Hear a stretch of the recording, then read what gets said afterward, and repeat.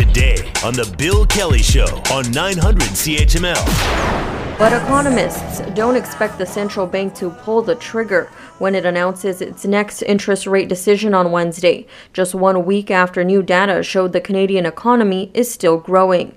Statistics Canada recently reported real gross domestic product grew at an annualized rate of 3.1% during the first quarter, beating out expectations. TD Director of Economics James Orlando says a rate hike is in the realms of possibility this summer, but he says the central bank will likely want more time to assess the state of the economy and signal the rate hike to financial markets.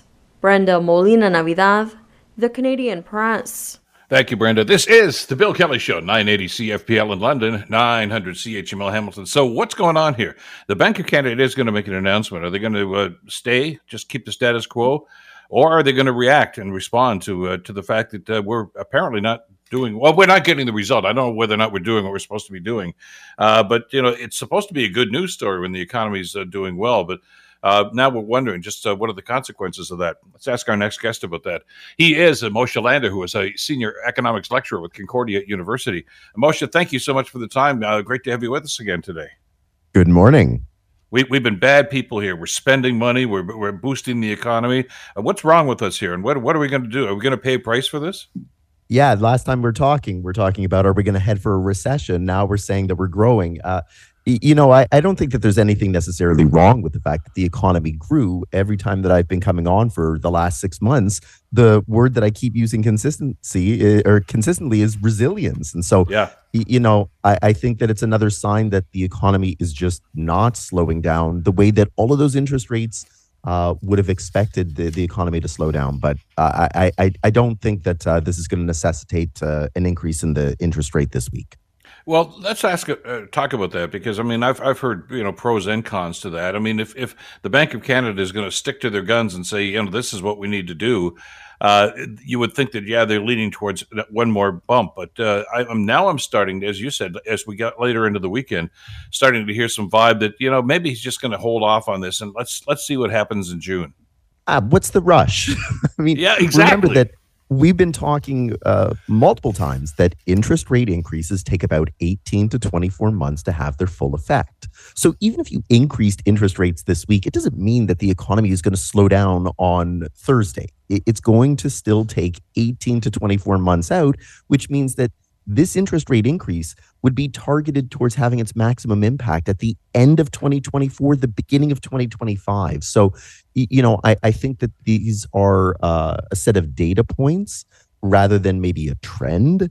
And I think that what the Bank of Canada wants to see is the interest rate increases that came in the middle of 2022, the really big increases, the 1 full percentage point, the 75 basis points. Let's see how those finish playing out before we start racing to increase interest rates again. Which makes all kinds of sense, I think, to an awful lot of people. I think I mentioned to you last week, I know a couple of people now, families that are going to see their friendly bankers today about renewing mortgages. That's another topic altogether. But when you hike like that, you wonder, okay, what's going to be happening here? How do you try to get your head around what's going on here? When we have an economy that seems to be performing well, any other time, we'd be talking about, hey, we're in pretty good shape here, but employment is up. We're spending money these days, probably that we shouldn't be spending. I don't know if we're paying or borrowing to do that, but we're spending it. That should be a good news story. I guess the question we're asking here is, as you mentioned, it takes 12 to 15 months for some of these rate hikes to take an impact, or have an impact rather. So is the decline in inflation that we've seen over the last couple of months, especially from 8.1 down to about 4.3 or wherever we are right now, is that got anything at all to do with those interest rate hikes? Because mathematically it shouldn't, because those things haven't had any impact yet.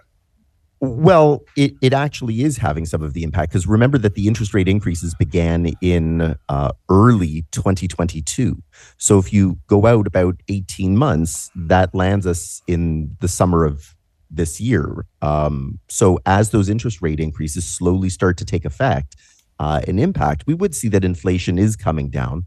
But remember that one of the other sources of inflation was not just from the demand side, but it was from the supply side. And we kept talking about these stories relating to supply chain disruptions and issues in finding sources of supply to get goods onto the shelves. All it takes is one trip to the store, and you don't tend to see those half-empty shelves or those entire sections of a grocery store that are missing things. So that too is part of the solution that we're seeing now. That's not due to interest rates. So as the economy is starting to reorient itself back to maybe a pre-COVID sort of economy, our behavior is starting to orient back towards that way. And I think that's why we're seeing that resilience is going on. The other thing, too, is we've been talking about labor shortages for a long time now, going back into like the beginning of COVID. And I think that's what's giving the labor market its strength, is that businesses are still on the hunt to try and find people to make sure that their supply chains aren't disrupted, to make sure that they can go back to opening 7 days a week instead of 5 days a week or 6 days a week, the way we saw restaurants behaving in the immediate post-COVID behavior. So a number of your colleagues are starting to kind of back away from this idea that we're going to, just kind of ease right into a recession from here. Some are suggesting, well, maybe later this year. Some are suggesting early 2024. Some are suggesting it may not happen at all. What's your read on this? Well, we'll always have a recession. That's every time we hear that we've tamed inflation or we've tamed the business cycle or we've solved an economics problem that will never happen again, it always gets the better of us. So there will be a recession at some point. I was never a big believer that we were going to have one in the first half of this year. And I guess since there's only about 25 days left, I can stand by that. If we have a recession, I've always said it'll be mild and short. And so there's still a chance that could happen in the second half of this year when those interest rates from last year really take an effect, especially the Bank of Canada signals that inflation is not tamed and they're going to continue to raise interest rates. That could knock a little bit of the optimism out of the economy too. But we'll probably have something resembling a recession within the next 12 months. But it'll be mild, it'll be short. And as you and I have said, it's not your grandfather's recession that we're going to experience. And this is cyclical anyway, isn't it? I mean, we keep anticipating and trying to apportion blame for the good, the bad, and the ugly of the economy. The economy is going to go cyclical no matter what. We just don't know exactly how severe when one of those blips, either upward or downward, happens, do we? That's exactly it, right? It's called the business cycle for a reason, right? So what goes up must come down. It's just that when it comes down, it doesn't go down as far as it goes up. And that's why we see economic growth. But that's the unfortunate thing with the business cycle, is that at least as far as the timing, it's unpredictable. Australia went almost 4 decades without a recession. So it will come eventually. We're just not sure when it's going to come. And so you can't necessarily walk around with doom and gloom and saying, well, it's coming, it's coming. Otherwise, that self-fulfilling prophecy is going to make it happen sooner than later. But, you go about your business understanding that at some point there will be a downtime. And I think that's kind of a philosophy for life, right? You're going to have good days and bad days. You just don't know when the bad day is going to come. Well, yeah, and as you mentioned, food prices are still driving that, but even more so is getting in the car to drive to the grocery store seems to be a problem now because of the price of gasoline, and we're told that's not going to have an impact, or a downward trend rather, anytime soon too. But when we have things like that, does it alter our spending habits? Is there a chance that summertime, maybe we're not going to travel as much, maybe we're not going to go and spend a couple of nights in a hotel or a resort simply because of the price of gasoline and the cost of food? It can, right? I mean, at some point, our disposable income is finite. And so if you find that it keeps eating into your disposable income at the grocery store and at the gas pump, then you have to find economies elsewhere. Even if you say that, well, no, Canadians are running up crazy levels of debt, at some point, there is a debt ceiling, at least for us personally, if not for our government.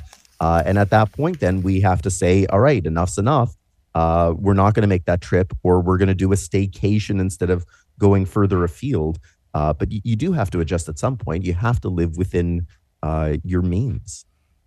Well, we're learning to do that, I guess, given the circumstances. I want to talk to you about the debt ceiling too, but we're kind of tight on time this morning. I maybe pursue that a little later on with another conversation, because there's so much discussion about that south of the border. We don't have one here, and maybe we should. Some economists are saying it might not be a bad idea, but we'll ponder that for a little while and maybe get into greater detail. Thanks as always for this, Moshe. I always appreciate our conversations. Anytime. Take care. Moshe Lander, of course, from Concordia University. The Bill Kelly Show, weekdays from 9 to noon on 900 CHML.